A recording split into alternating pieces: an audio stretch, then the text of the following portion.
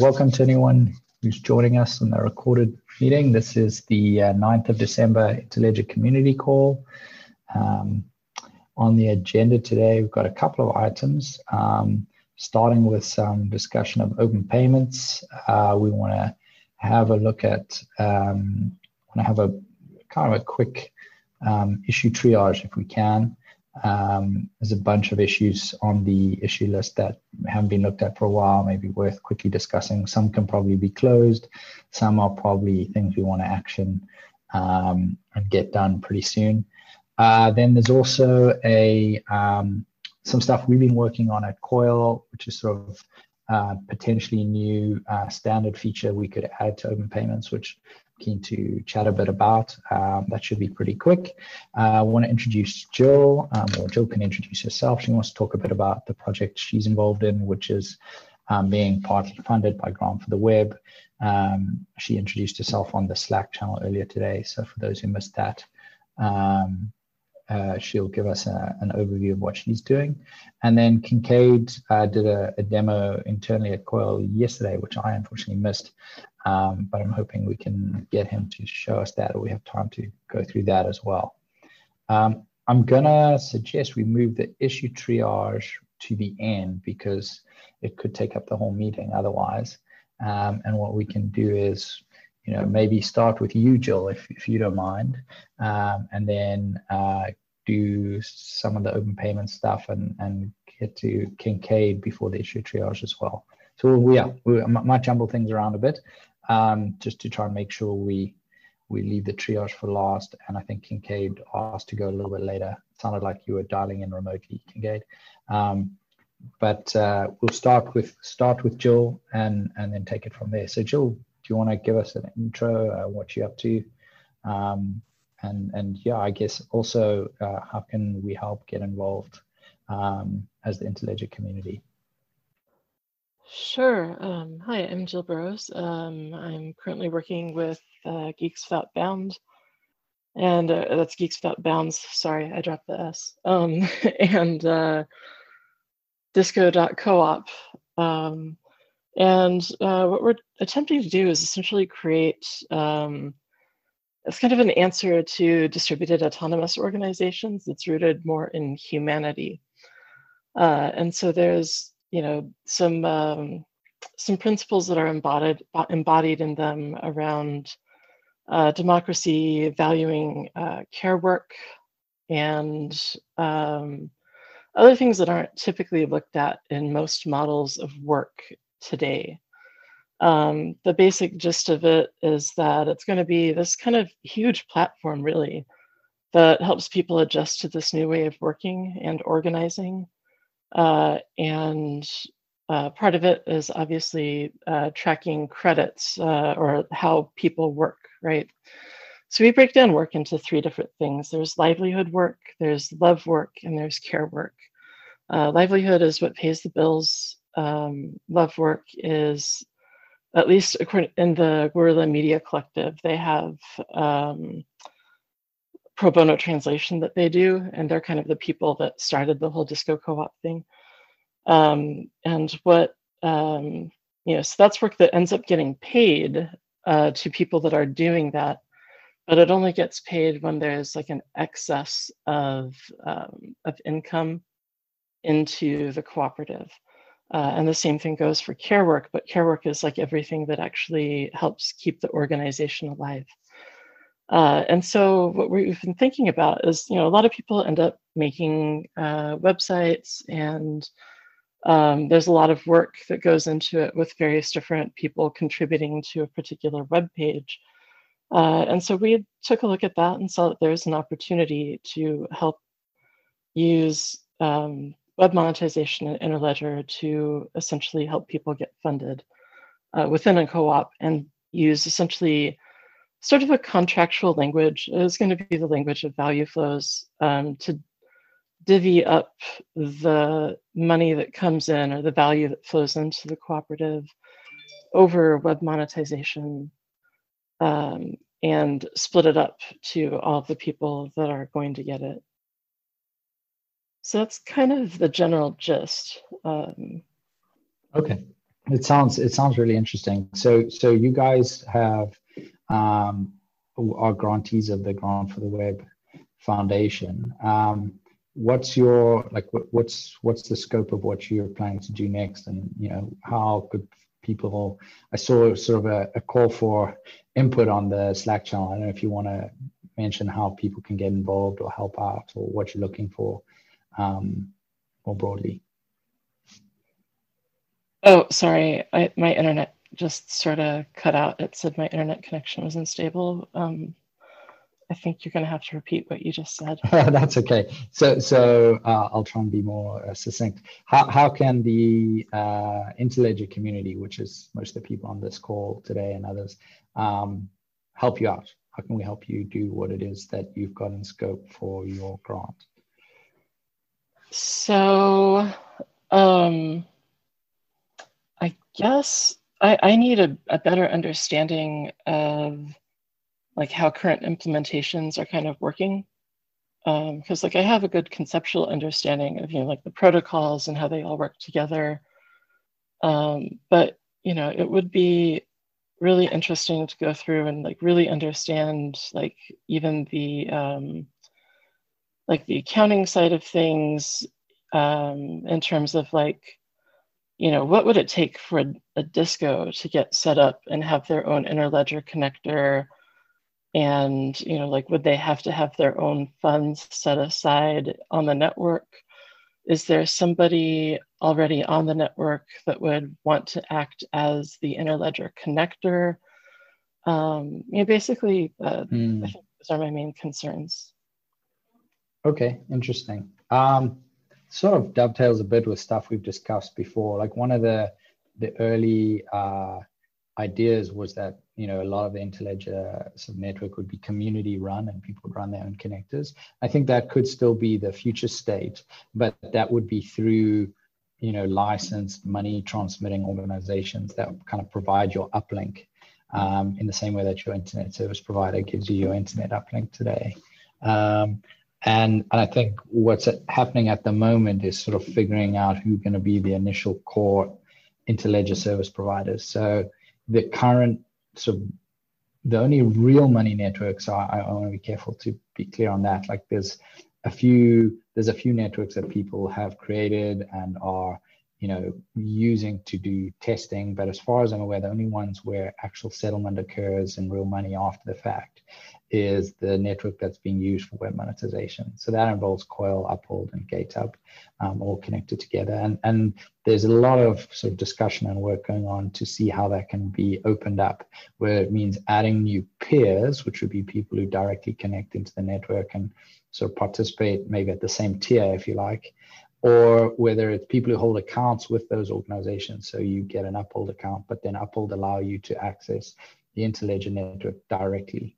So at the moment, if you get an account at Uphold or GateHub, for example, and soon Coil, you can get payment pointers and you can receive payment there, but you can't connect to your account directly using the Interledger protocol. So you can't send packets directly out of your account or receive them and fulfill them yourself. That's all sort of abstracted away by the providers. So that's sort of the next step, in my opinion, on the evolution. I don't know if others have thoughts. I know this is something we've discussed at length in this community.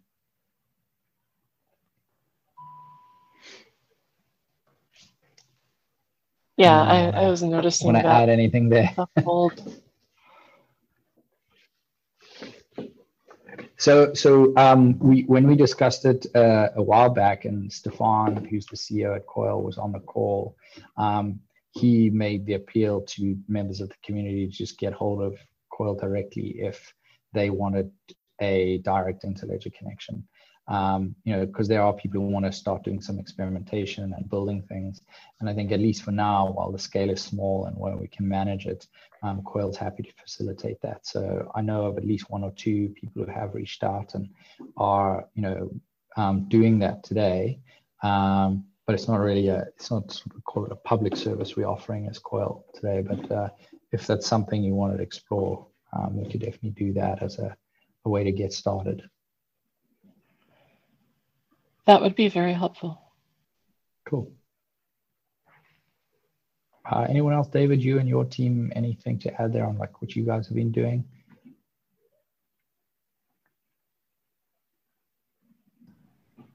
No, not at the moment. But Cool. I like the use case. We'll keep thinking about it. Okay. Thanks, Joel. Appreciate the intro and thanks for joining us.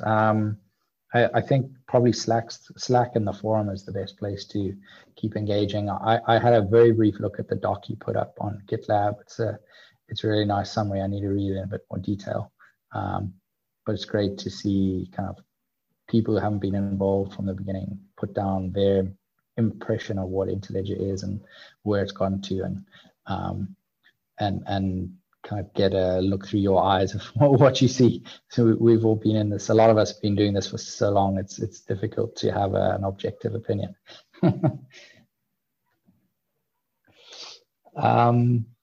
Kincaid, do you want to do your demo now, or do you want me to chat a bit about the Open Payments payment pages idea?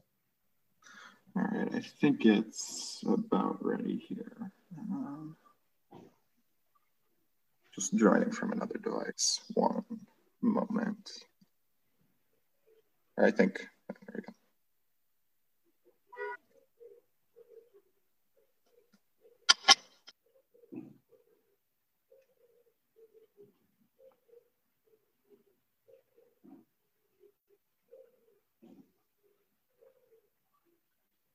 We don't have you on audio. I don't know if that's intentional, but I guess that means you can't hear me either.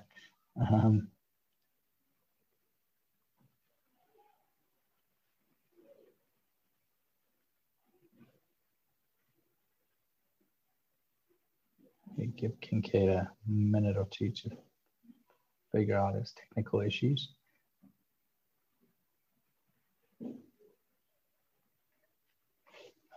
Oh, David, yeah. So David asked if there's a link to the overview. Jill posted some stuff in Slack. I think the links are there, but I'll pull them up and share them in this channel as well.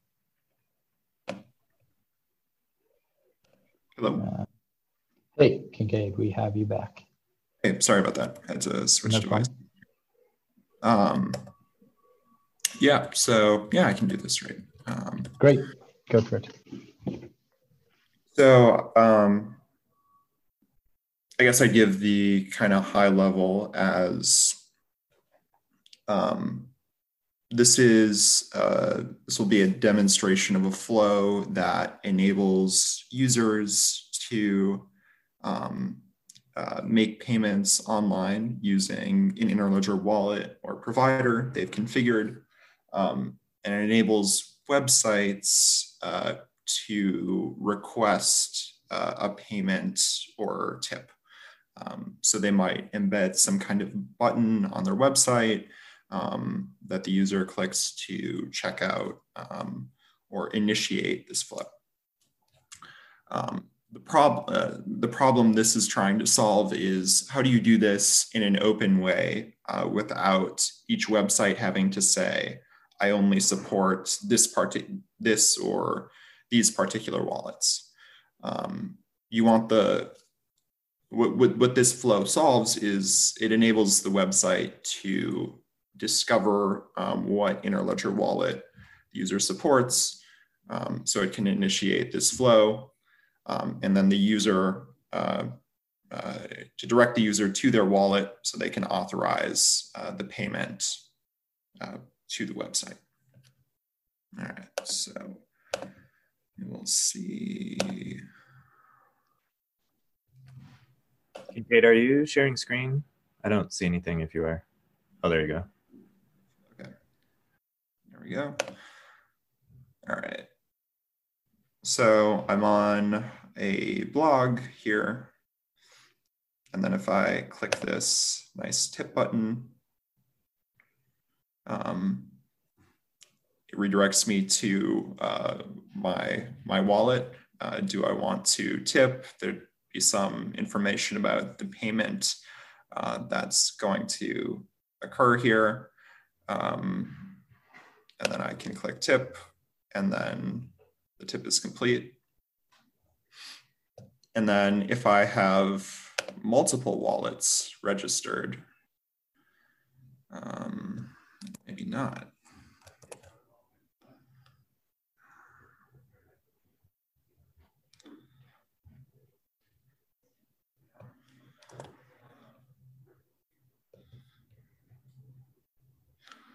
Yeah, I don't think that's going to work.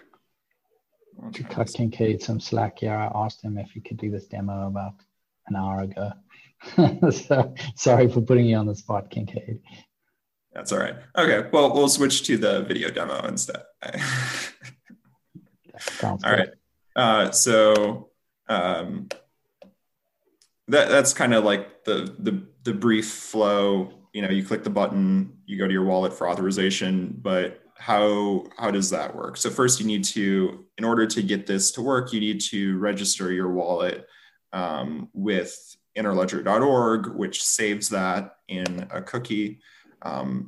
So you're prompted whether you want it to remember your wallet. And this is kind of what that looks like. We'll pause there. So your wallet would redirect you to interledger.org. Interledger.org would render this sheet. Do you want to save this wallet so it can be used for future payments? If you approve that, then it'll get saved, and then you can be redirected back to your wallet. And then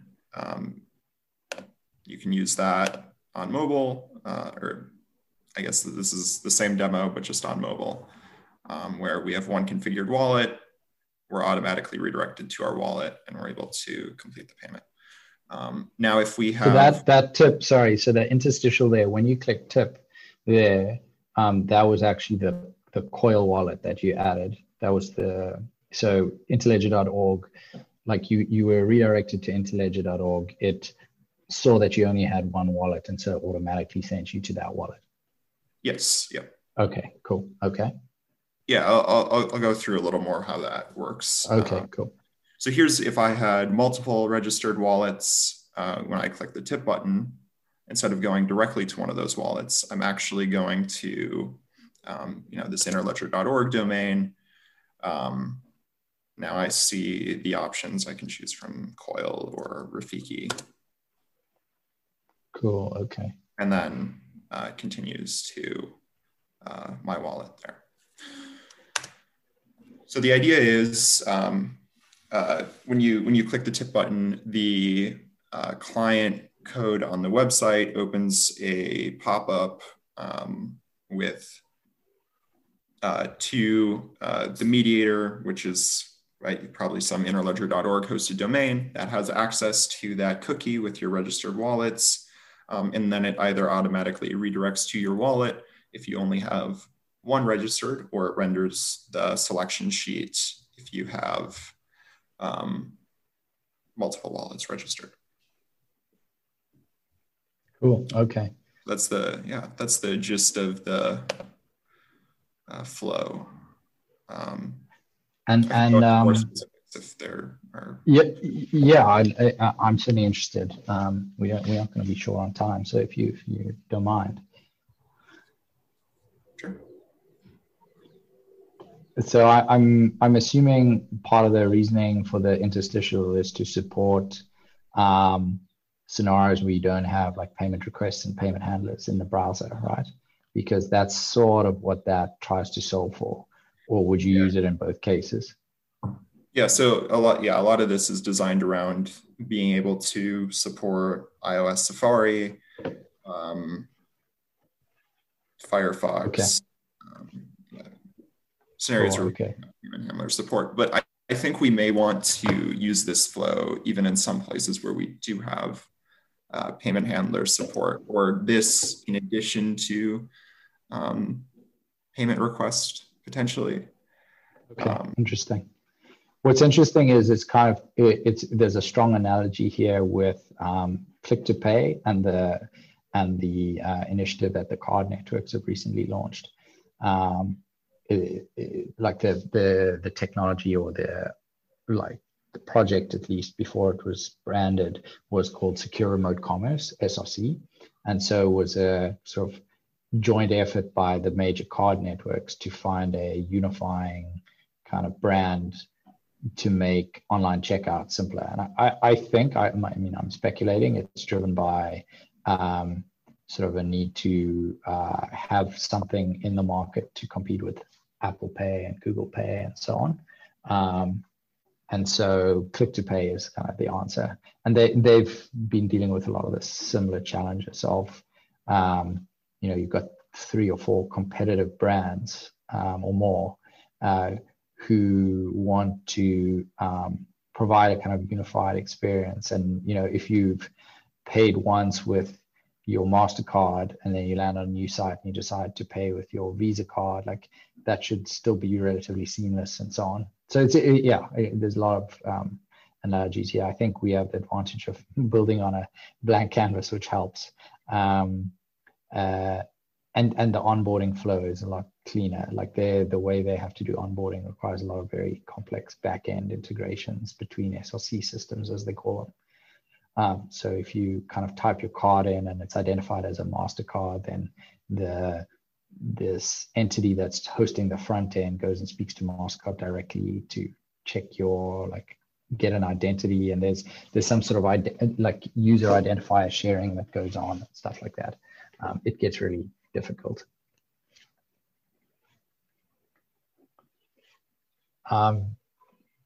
David, did you post something somewhere? I saw a message pop up. I don't know if that was about this or about the previous topic. No, just when these get more, maybe when the videos get more polished, it'd be great to. Oh, definitely keen to. Okay, yeah. Well, I think, sorry, like I say, I put Kincaid on the spot. He did this internally last night. I just thought, since the agenda was pretty slim today, maybe we could get an early preview. So thanks, Kincaid. Anything else you wanted to add there?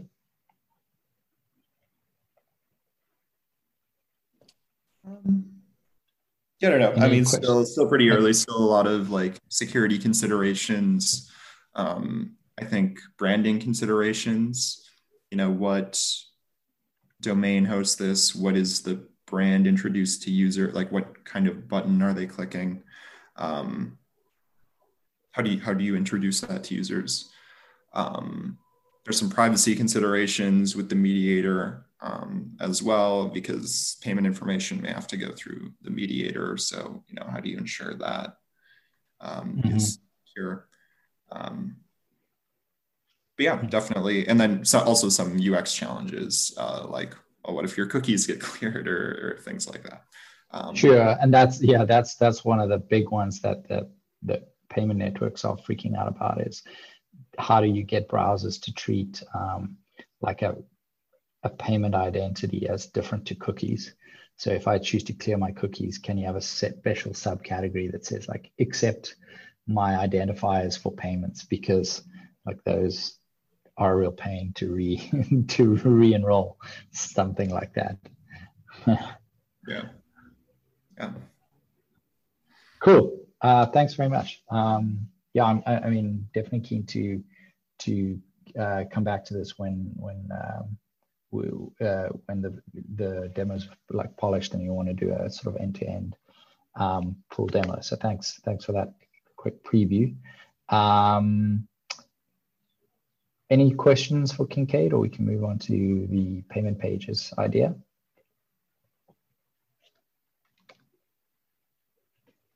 Okay.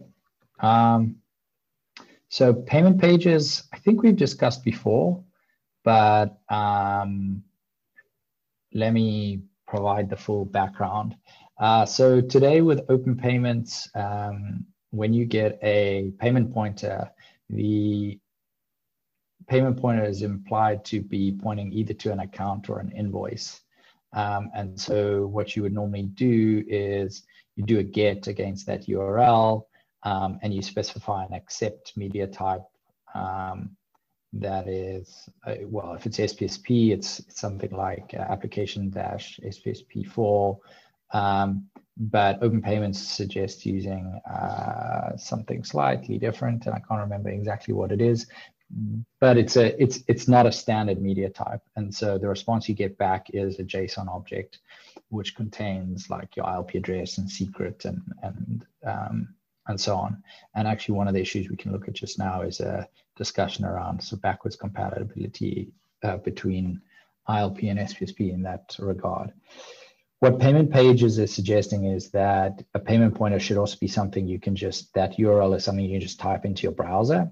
And so if a Open Payments server receives a GET request where the accepted media type is text HTML, it can actually render a human readable page that makes sense. So if it's a payment pointer for an individual or an account or something, they may choose to actually show their name on that page, or whatever. Wallets could customize how it works, but the idea would be to specify in the spec that text HTML is a valid accept media header, media type header, and that wallets should respond to that. So I don't know if we want to mandate it or make it a should, but that they should respond with a human readable HTML rendering of a page that allows the client to make payments to that payment pointer. So that's something we're planning to roll out at COIL just to test the waters. And Matt, who unfortunately couldn't make the call, has built a kind of quick mock-up of what that might look like. At the risk of showing you something I shouldn't show you, I'm going to give you a quick view of what it looks like. It features a few things that are not available publicly yet to anyone, but I'm sure nobody will mind too much. And basically what you're going to see, let me just find it first. What you're seeing is a payment page. I'm not sure in the screen share if you're able to see the URL bar, are you? Yes. Yeah, you are. You are. Okay, cool. So that URL is a payment pointer URL. So normally, this is for Matt's account, and normally he could take that and put it into a meta tag on a page and it would be monetized. And what we've implemented is if you visit that URL, we actually rendered this page that you can see, and we put the tag into the meta tag. So you can see that my COIL extension is paying this page, and what Matt's implemented is a little listener for the payment event. So you can see I've sent Matt 2 cents already. And then there's a couple of other features here that are only available to a small group of us internal testers, because we still have to figure out how we bill people for doing these. But the other thing you could do here is actually send a tip. So this would be a good example of like somebody who's got an account at COIL, we've given them this payment pointer. They can use that payment pointer for web monetization, but if anyone actually visits the URL of that payment pointer, they land on this page. And things we might choose to do here is allow that person to put their name on here if they want to, but by default they wouldn't. So the payment pointer is very anonymous, but someone might, in the same way as you use like cash tags and paypal.me links, might choose to actually build something of a like public profile page here. And that way people who want to send the money can visit this page and verify they're sending to the right person or the right company or whatever the case may be. I'm going to show off some of Matt's cool UX. What happens when you send a tip is it actually does send a tip. So it's sent a cent. If you send 10 cents, it's even more extravagant, like fireworks and the whole deal. I don't even want to know what's going to happen when I click $1. Probably a lot, but Matt will be happy. So what's happened in the background there is we've actually done a full stream payment between from my COIL account to Matt's. And that's something we plan to roll out, more broadly in the near future at COIL. But I think the payment page concept is one I'm quite keen to add to Open Payments as part of the standard, where the sort of normative text would be that wallets should respond to text HTML, and they should render a page that allows the owner of the account to identify themselves or identify the account, or just provide user interactive ways for making payments to the account, requesting payments, and so on. I think what's quite nice is if the payment pointer represents an invoice, it could also provide details like that. So if it's a payment pointer that was created for an invoice, you could provide, the amount owed. You could provide details. It's kind of up to wallets, to be creative there and really provide a good UX. Yeah, so that's the idea. Any thoughts? Specifically interested to hear if people think this should be kind of a normative requirement or a must, normatively or not.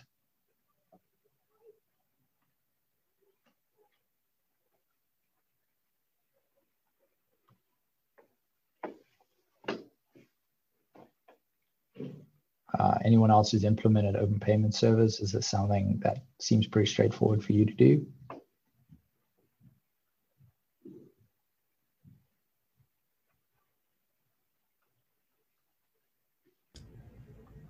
Looking at Noah, Neil, David. Yeah, it seems like it would be. It's been a while since we've touched open payments, honestly. So I don't know if you have any thoughts that come to mind.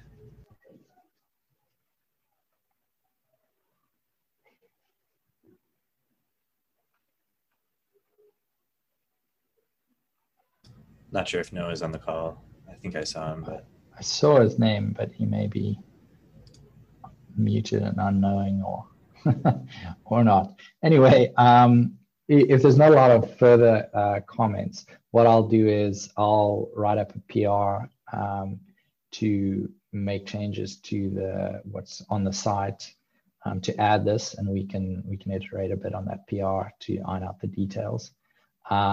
Certainly from Coil side, we plan to implement this. Whether it becomes part of the standard or not, I guess, is up for us to figure out.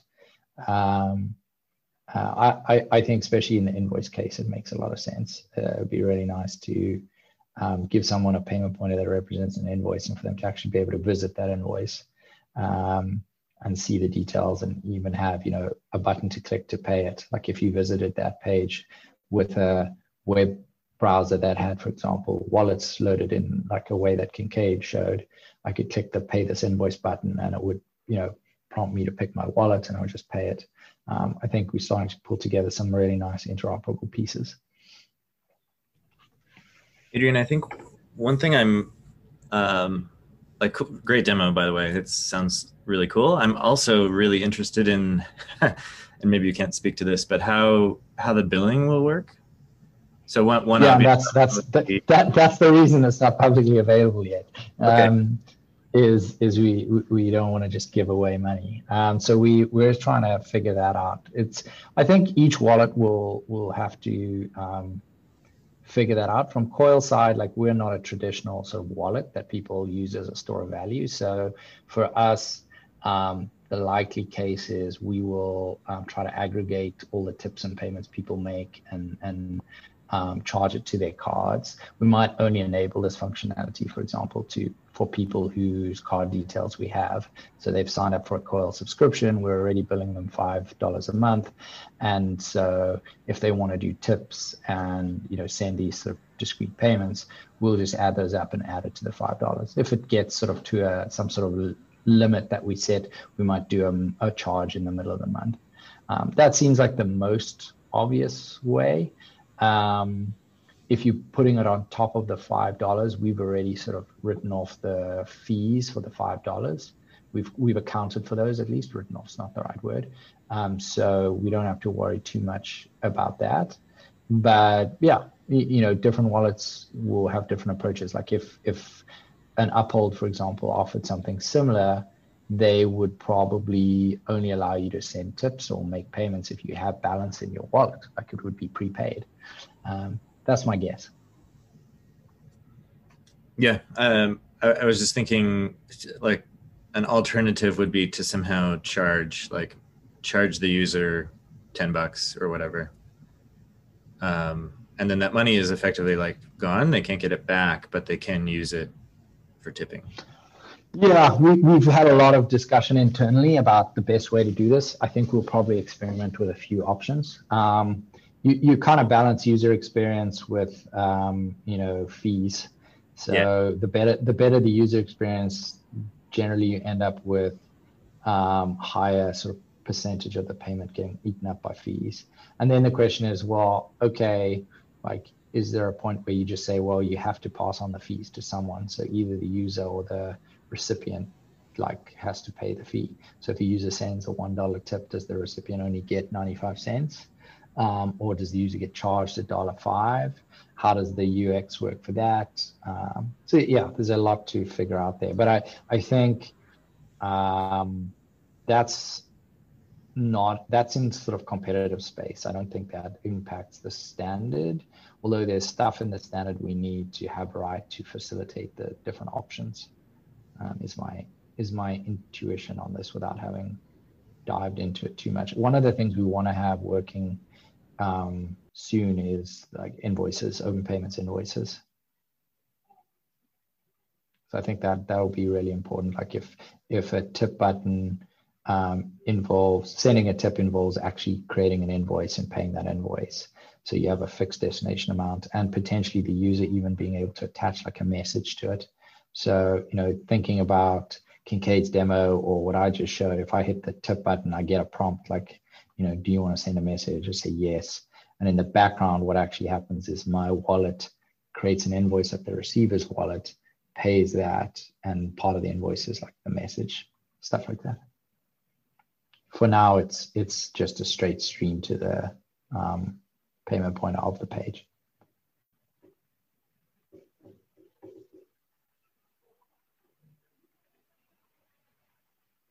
Cool. Well, thanks, David. I think probably best thing to do now is just use the last 20 minutes to do a quick overview of where we are with the open payments issues and maybe do a bit of a quick triage. Like, I think there's a few there we can kind of close pretty quickly. I'm just trying to find the page. I've got way too many tabs open, as usual. And too many windows as well, which makes it even harder to find the tabs. So I don't know, I think probably the easiest is if I just share my screen and we have a look at them, and if anyone has feedback, we try and work through them as quickly as we can. Part of what prompted this is we have a tech writer within Coil, Melissa, who was looking through these and is keen to kind of work through the backlog and make sure that any issues on the Open Payments site are dealt with. But there's a few things here that are not really to do with the site itself, more to do with the kind of protocol discussion. So I wanted to get through those if we can. Let me share my screen. There we go. Cool. Probably the one that's going to garner the most discussion is this first one. So maybe let's get it out the way if we can. Currently in the Open Payments spec, we specify application ILP stream plus JSON as the content type that you would send in your accept header when you make a GET request. That's different to what SPSP uses today. And then what we also do is we specify a different JSON like schema format. The reason for that was to try and standardize on just using camel case everywhere. It makes translating from JSON into JavaScript objects a lot simpler. And also to switch a couple of the things to, in our opinion, be more intuitive. So rather than talking about an account, talking about an address, because that's what it is. It's an ILP address. There's a bit of discussion here. It's sort of gone a bit stale. It's almost a month since the last comment. I don't know if folks want to still make comments on this, or if we're happy to resolve it as, this is as intended. I liked your destination address suggestion, Kincaid. So maybe that could be the one amendment to what we have today. Any other thoughts?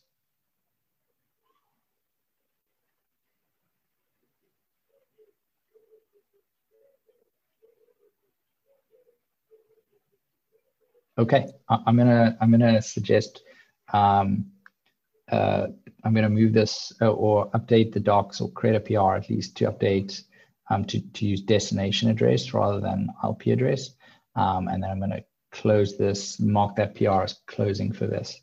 So I'll do that and then look for comments on that PR. This is quite an old one, also Kincaid, one that you may have comments on. We don't have any notes anywhere that mention that because of FX sort of inconsistencies and scales, it's possible that an invoice may be overpaid. I think the purpose of this issue was just to ensure we had a note about that in the docs. Is that true? Yep. Yeah, just document. Okay, cool. Okay, so that's another one that can be resolved with a PR. So I'll look at that as well. David, I think this one's yours. Yeah. And so I've asked if we can close this. So currently the agreement is payment pointer or resolved to URL account resource server wishes to have admin API. Oh, this had to do with, I think in your implementation, David, you guys have got a bunch of like account operations. And you're doing admin stuff. And I think we agreed that like the admin APIs are not something we would standardize, like how wallets expose kind of administrative APIs for their accounts is kind of up to them. Are we on the same page on that? Sorry, it's been a while, but I think the issue here was we've already used the domain space. So there's no like, in theory, we could potentially change the Java connector, but like in the future, if we had this in production, we wouldn't be able to change the URL space. So you're stepping on a URL space that you can't step on.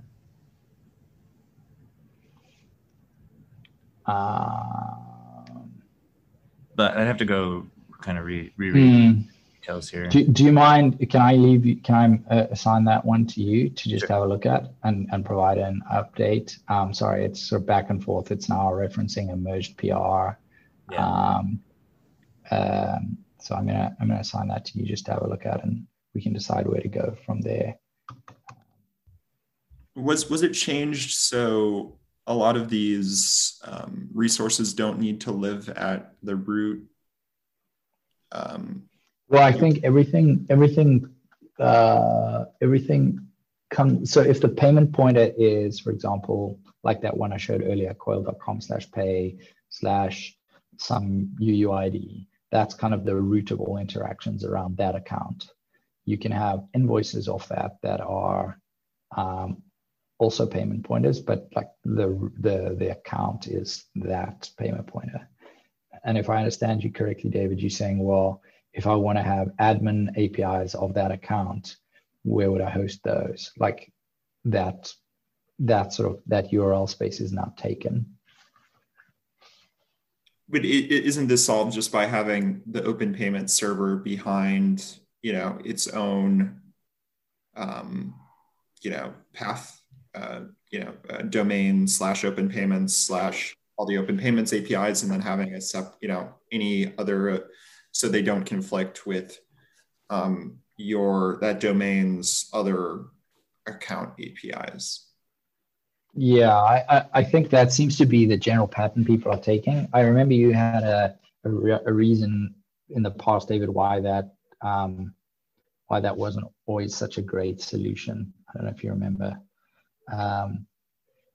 So for example, like Coil's putting payment pointers at coil.com/pay, but actually a wallet might want them to be at coil.com/username or account ID. Do you recall the rationale for like why that was? Yeah, I don't.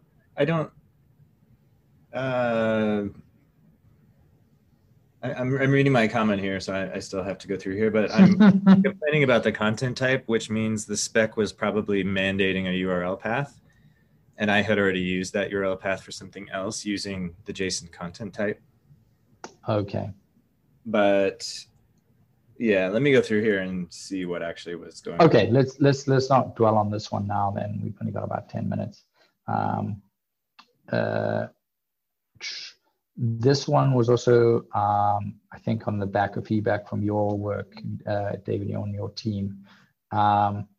I think the conclusion here was pretty compelling, like from Kincaid, that an explicit ACK wasn't necessary, but we never really, like, it's your issue. So I don't know if you want to have a relook and see if that's kind of concluded to your satisfaction or not.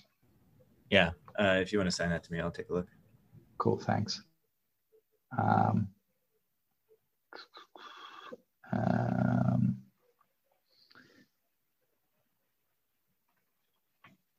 Some of these may just be things that we need to go and look at.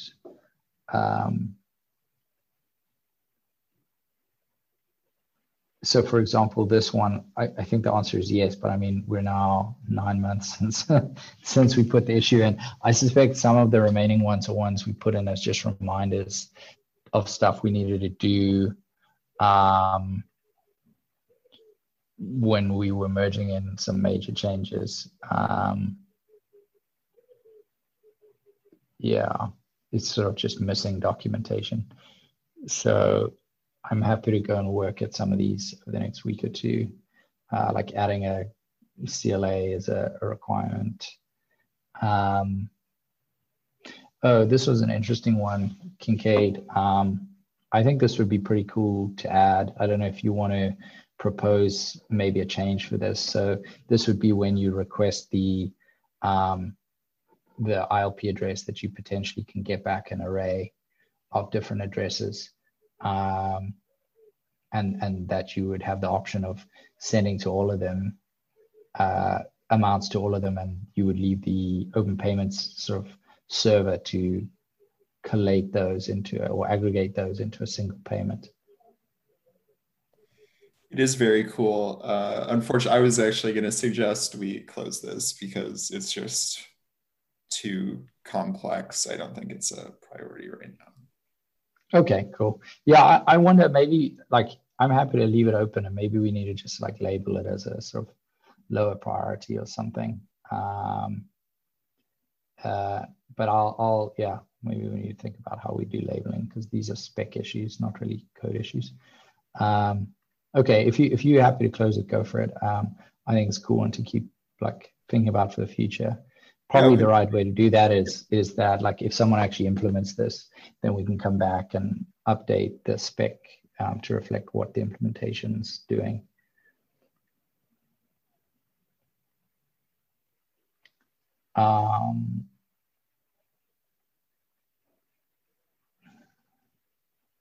Yeah, so there's a lot of work to do around client registration for open payments. Specifically, so just for background here, like, open payments assumes you're using OAuth for your authorization. So calls are made with an authorization token. How you get that, and how you as a client register, and how users verify who you are, is all still sort of a little bit up in the air, open for discussion. So maybe we need to come back and start thinking a bit more specifically about this, and put a proposal together. I'm happy to take this one on. David, I don't know if you want to help me out on that. Yeah, it's probably more conversation. We did quite a bit of work in PayID around this, and I have to say we didn't come to a great, there's no magic bullet there. No, I agree. It's really hard. Well, I'll say it's really hard if you want to be fully decentralized. It's really easy if you have a single authority that just keeps a list of these are all the clients that people should consider safe. Not quite as easy. Matt's not on the call, so I'm not gonna assume we can just close this, but I'm going to assign it to him to decide if he's happy that we can close it. It's pretty old now, over a year, and has no further response. We're getting into pretty old stuff here, so I'm happy to just assign these all to the owners. I think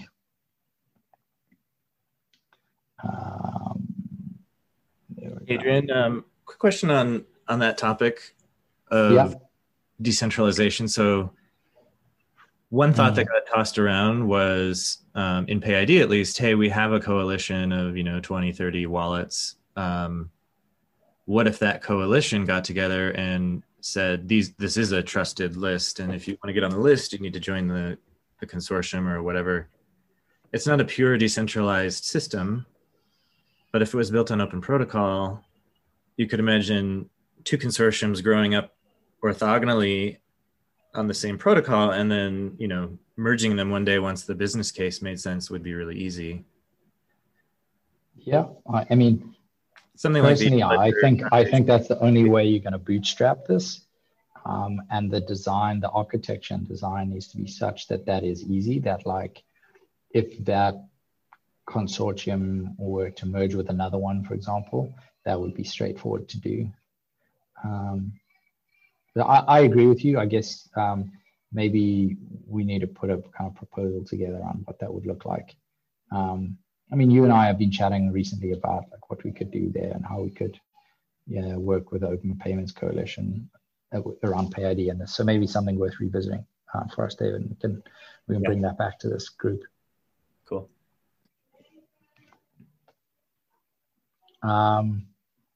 This I will have a look at and see if I can close. It's one that Ben raised for me and hasn't come back to. And I think that mostly covers the important stuff. So I mean, I don't want to bore everyone to tears here. I think there's a few there's some here I'm going to assign, but I forgot to.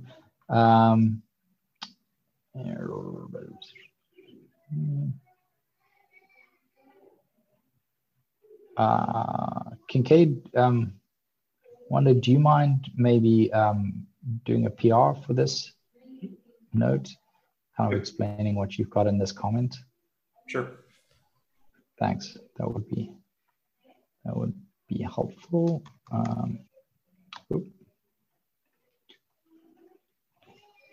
And then I think that's good. We're off to the races. Okay, that one's on me. And last but not least, explain PN Stream better. Okay, that might be something Melissa can help us with, but I'll chat to her about how we do that. Cool, that was useful, if boring exercise, so thanks for staying along for the ride. I'll do a bit of work on this over the next little while. Hopefully we can revisit at the next community call and chat about next steps for open payments. I think there's potentially a lot we could do here, working with the Open Payments Coalition and the PayID folks, but let's see. David, we'll chat offline and see what we can put together. We've only got a couple of minutes. Is there any last minute announcements, comments anyone want to make? Any thoughts on a next meeting date? Because we're coming into the holidays and technically our next meeting would be 23rd of December. I don't know how folks feel about skipping that entirely and going straight to the 6th of Jan. I think I'm expecting a lot of offices to be closed the following week as well. Anyone opposed to canceling 23rd and us having our next meeting on the 6th of January?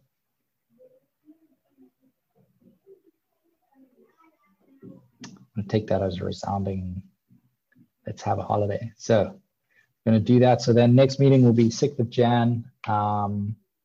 Let's hope 2021's better than 2020. Have a great holiday, those who are going on holiday. Those who are celebrating, Merry Christmas. And I think it's Hanukkah, and I'm not sure if there are any other holidays I should be mentioning. Those are the ones I know of. So yeah, have a good holiday, and we'll chat again on the 6th of Jan. Thanks, everybody. Ciao.